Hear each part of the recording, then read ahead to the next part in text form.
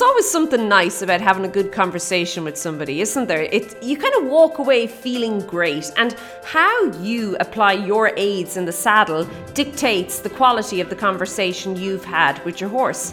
But how can we improve on that over time to make the most of it?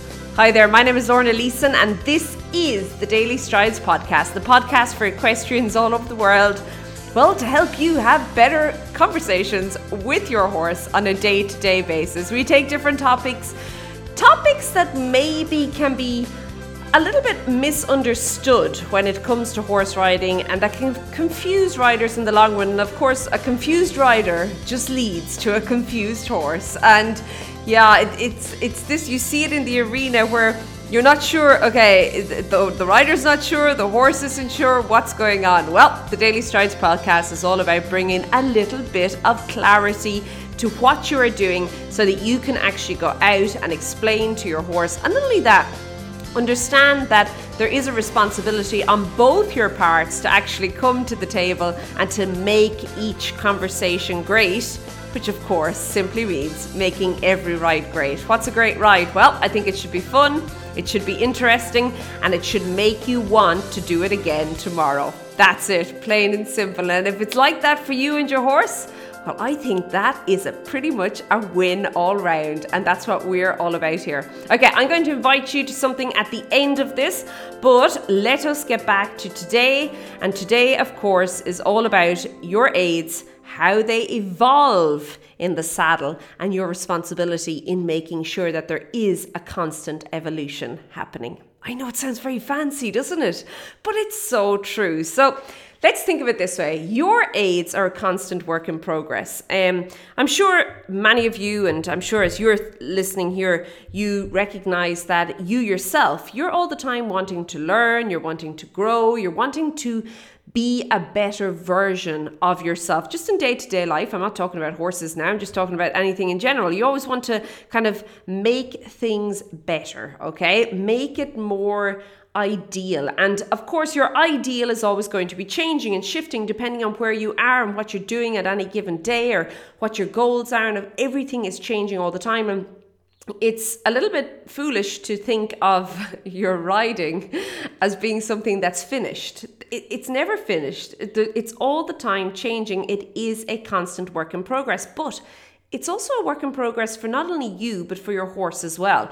Many riders feel that their aids comes down to them. And yes, you play a big responsibility, but remember, a conversation is a two-way street.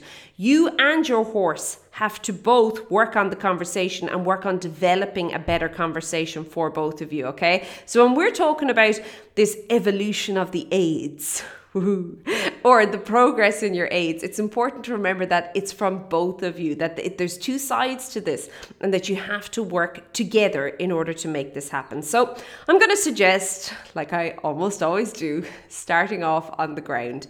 So if you could maybe begin today looking at how you are communicating with your horse on the ground, but specifically how you're doing it in a way that you can transfer that then across to being in the saddle. So one of the biggest aids that you have, and one of the most overlooked aids, is your voice. And many riders say, yes, but I want to do dressage.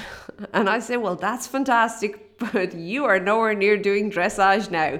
So why not use the aid that you have, the tool that you have right now, in order to actually better the other aids, so later you can actually silence that aid. You can take it out. It does not have to be part of the equation later, okay? But for now, and if you are really and truly struggling, your voice is huge, okay? Start experimenting with how your horse is, I suppose, listening to you. How he is reacting, how he is responding, how the tone matters, how what you say, and also when you say it matters. And then from there, that can be transitioned across into the saddle. In fact, when we're backing horses, that's one of the primary ways that we actually get it, that the rider is taking over the controls, if you want, from the person on the ground. It's the voice. The voice aids are huge, okay? So start there. Now, you can also on the ground start working with your rein aids. It's very simple. It's every time you lead. Same principle applies. So start working with pressure and release. Very basic concept. When you're in the saddle, it works the same way. And of course, that coupled with the voice, so maybe a to walk on or a whoa to slow down. Well, there you go. Isn't that really and truly the basics? Now, once you get into the saddle, you can start off with your leg aids. And I find that a lot of riders get confused here. They want to start with the seat because they know the seat is so important. But if your horse doesn't understand your legs, you can talk with your seat till the cows come home. And I can tell you now, it is just a babbling conversation that means nothing to anybody, okay? So, very important, start off with your legs. And you'll find that when you're actually focusing on really and truly connecting with your horse through your legs, and by connecting, I mean that your legs are in the correct place, that you are applying them correctly, that you're applying them in balance with your other aids. So, in this case, yes, definitely your seat will come into play. Your hands, your voice, even your upper body, that your legs will actually put your seat in a better position to communicate with your horse. So riders try and do it the other way around. They try and fix up their seat. And meanwhile, the seat isn't really independent in and of itself just yet. And because they're spending so much time focusing on the seat, all the other more basic and can we say less subtle aids are actually not working at all. And this is where this whole kind of muddied waters comes in when it comes to the communication between the horse and the rider, okay? So focus on your legs, get your legs right, and notice that when your legs are right, your seat will generally feel pretty right as well, okay? There's a balance. If you could focus on getting your legs and your hands correct, in doing so, your seat and your shoulders would have to be correct if your legs and hands were correct. So think about that. And then later, as you are evolving and as you are progressing and refining your aids, then yes, your seat and your body is going to take, I suppose, a bigger part. It's going to make up a bigger part of the balance of aids that's going to happen. But yeah, initially, probably not, okay? So that's important to remember.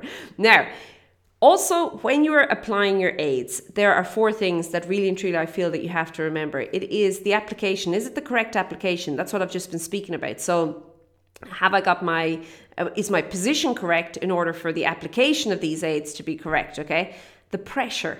And sometimes when we're starting out, it's like when you're trying to communicate with somebody and you have to be very expressive. Maybe it's somebody, I find that a lot. So I'm living in South Africa and well, there's 11 national languages in South Africa. So you can imagine things can get confusing every now and then. And when you're communicating with somebody who you're finding, okay, well, clearly our language, that's a barrier. You start to get more expressive about your other ways of communication, okay? And I would see that pressure being maybe that greater expression. And then as you are like really and truly, this translation is happening, and as you and your horse are understanding each other more, the pressure then can become more subtle. It's almost like the hand gestures can become less and less in your communication when you're trying to speak to a person and maybe language is a barrier there, okay? So think of it that way, pressure. Timing. If you think of a good conversation, there's this lovely flow to the conversation. Whereas if one person keeps on butting in, not letting the other person speak, that's not a great conversation at all. That's someone speaking at you rather than speaking to you. And I just feel that with horses, we sometimes we don't really understand that. Or our timing is so wrong that the horse couldn't respond because we didn't give them enough time to respond. Or maybe we asked at the wrong place and we missed the moment, okay? Things like that. So really and truly look at your timing, and then finally the sequence of your aids. And as I said, you want to always lead with your seat, okay? You want to think about your seat as being the main aid. But when you are starting out and when things are a little bit more, loud, okay, and expressive, to put it nicely, your seat probably isn't going to work that well. And in fact, if you were to use your seat in that way, you would probably have more negative things show up, such as your horse may be hollowing out from your seat. So rather think about the sequence at that point being a sequence that you can really and truly work with your horse, which would be maybe the more obvious aids, okay, the more expressive aids. And then of course all the time backing it up with your seat. And then as you are refining, and of course you're refining the application, the pressure, the timing, the sequence, as you're refining, things are going to then just slowly but surely almost tighten up and just become more subtle. And this is where your seat then can really and truly take over in the conversation. Okay, I hope that this has given you a little bit of insight. It's a question I get asked a lot from riders. It's almost like, yes, we always have to start with the end in mind, but we can't start at the end, okay? There has to be a progress, there has to be an evolution of it working through. Okay, in the coming few weeks, there's something really exciting happening. First of all, I'm going to be having a couple of live webinars. They're going to be free. And if you pop over to stridesforsuccess.com/episode 1049, all the details are there, and definitely you can get onto the waiting list for those. We haven't made them live yet. They're only going to be happening in the coming weeks. I also want to link to a couple of different episodes and a couple of different blog posts that I've done on this topic that I think will really help you and your horse. And just to help I know it's a huge topic, and we very much skipped over it here, but I just wanted to give you the ins and outs. But yeah, also if you go to stridesforsuccess.com/episode 1049, you can find all those links there ready and waiting for you. Okay, I'm going to leave it at that. Hope you have a great week. Keep well, and I'll chat to you soon. Be good. Bye.